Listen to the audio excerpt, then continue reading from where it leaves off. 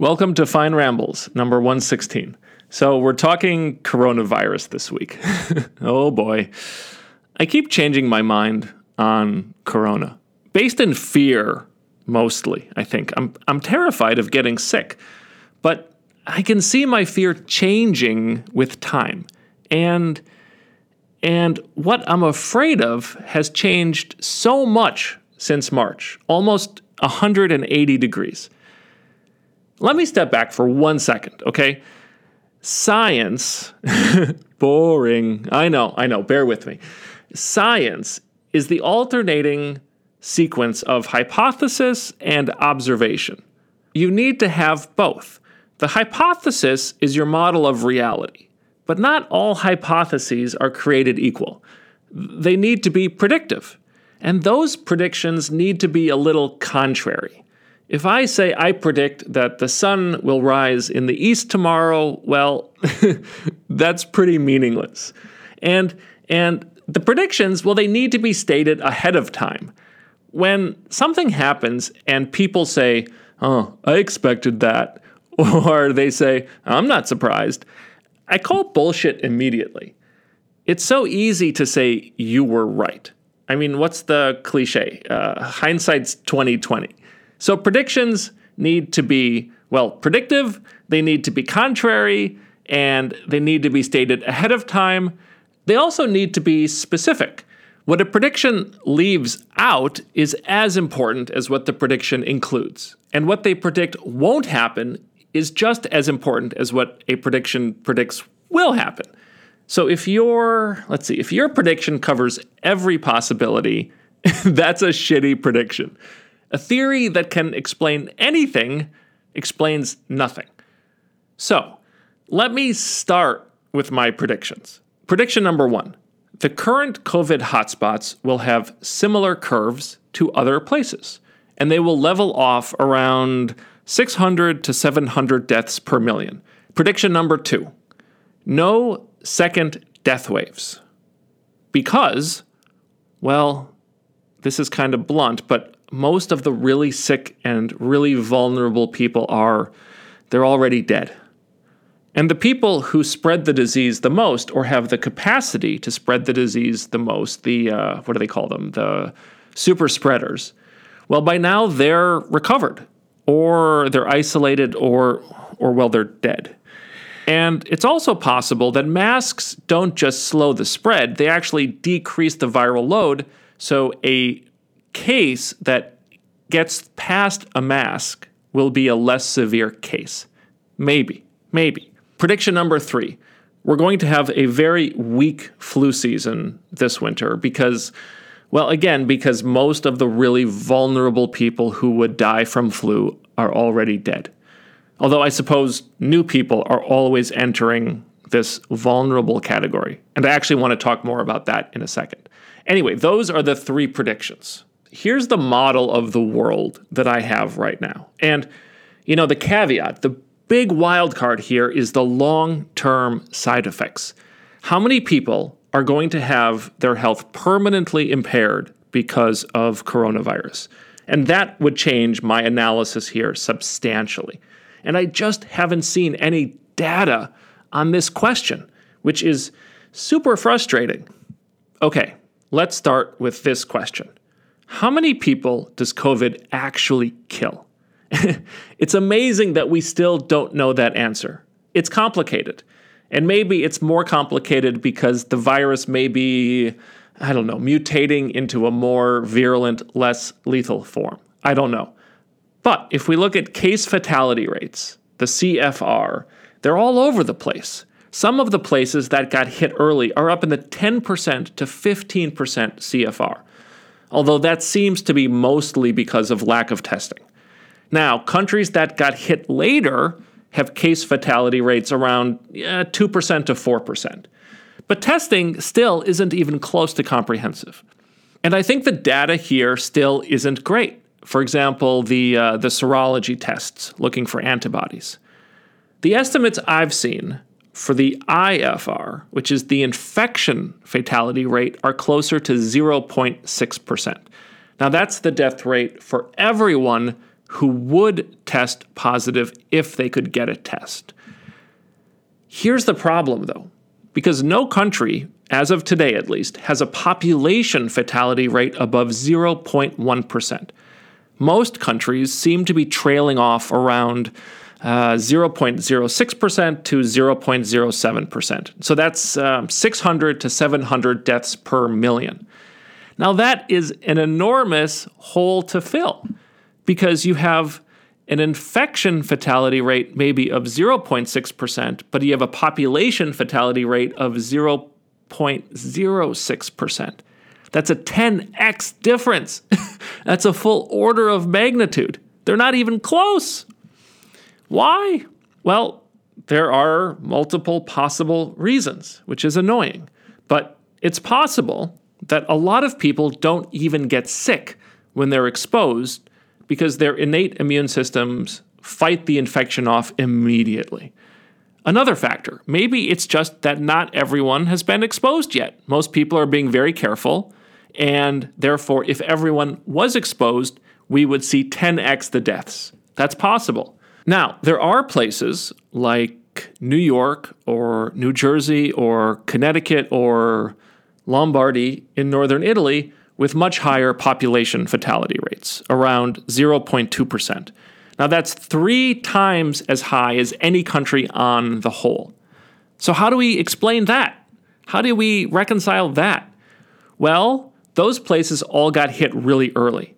So maybe the sick waited too long to get treatment. Or maybe the treatment they got was terrible. They got ventilated too aggressively or something. And because those places got hit early, everyone was still going about their lives, and the super spreaders therefore could expose more of the population.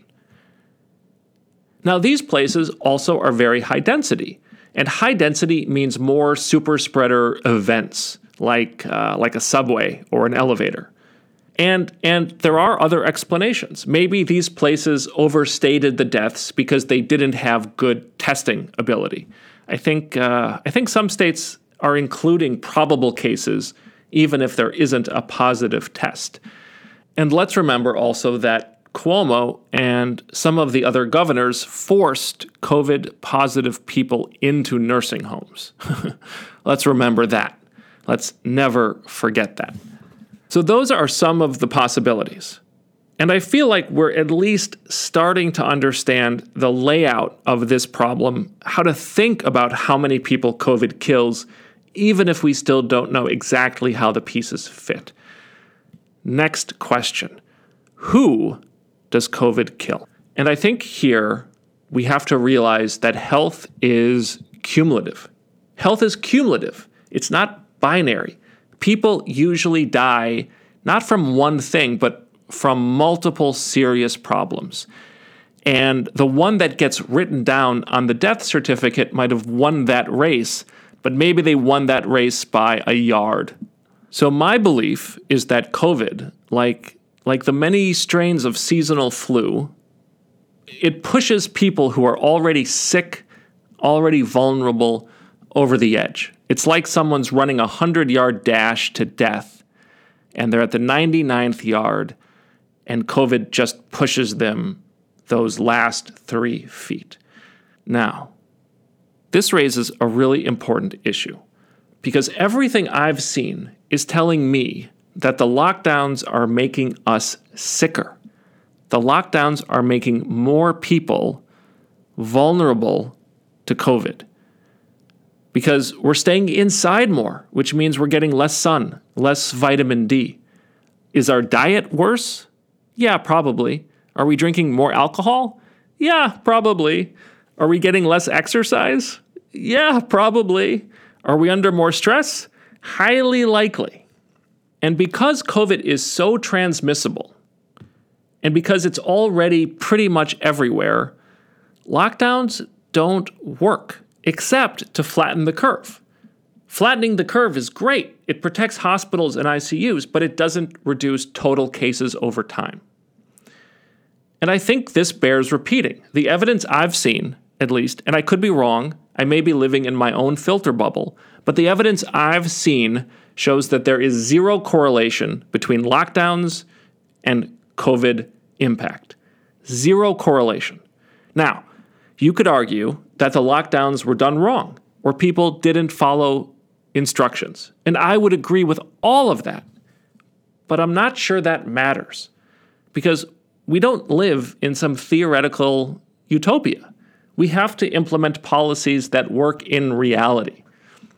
Now, if the spread can't be stopped, if we've passed that point, and it's a big if the lockdowns simply delay the inevitable and COVID is going to become a recurring seasonal coronavirus, just like the recurring seasonal rhinoviruses, then time matters.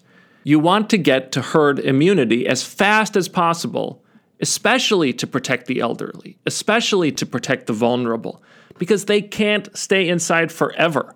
So it's possible, it's really possible, that the protests are the best thing we could be doing right now, because it's spreading coronavirus through a young, healthy population that will then not be able to pass it on after a couple weeks. Now, I used to dismiss the idea of herd immunity as insane. Let me get this straight. You want 70% of the population to get sick? What the fuck? But if, and this is a big if half the population is healthy enough that they don't even catch the disease because of their innate immune system, and therefore they can't transmit the disease, you don't have to get 70%. You only have to get to 20%.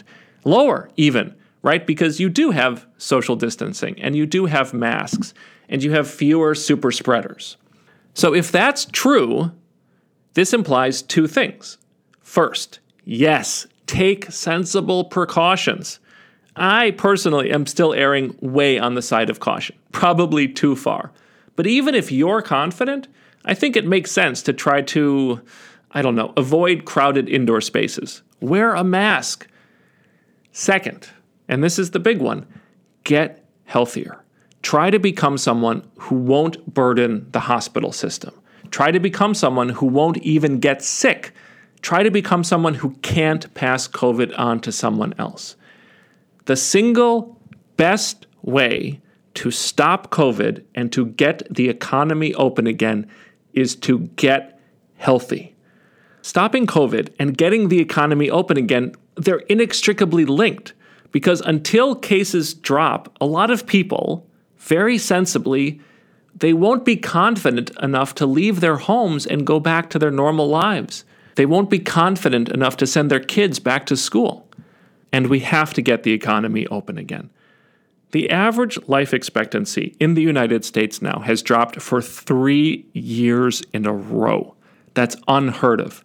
And apparently there are 3 key drivers.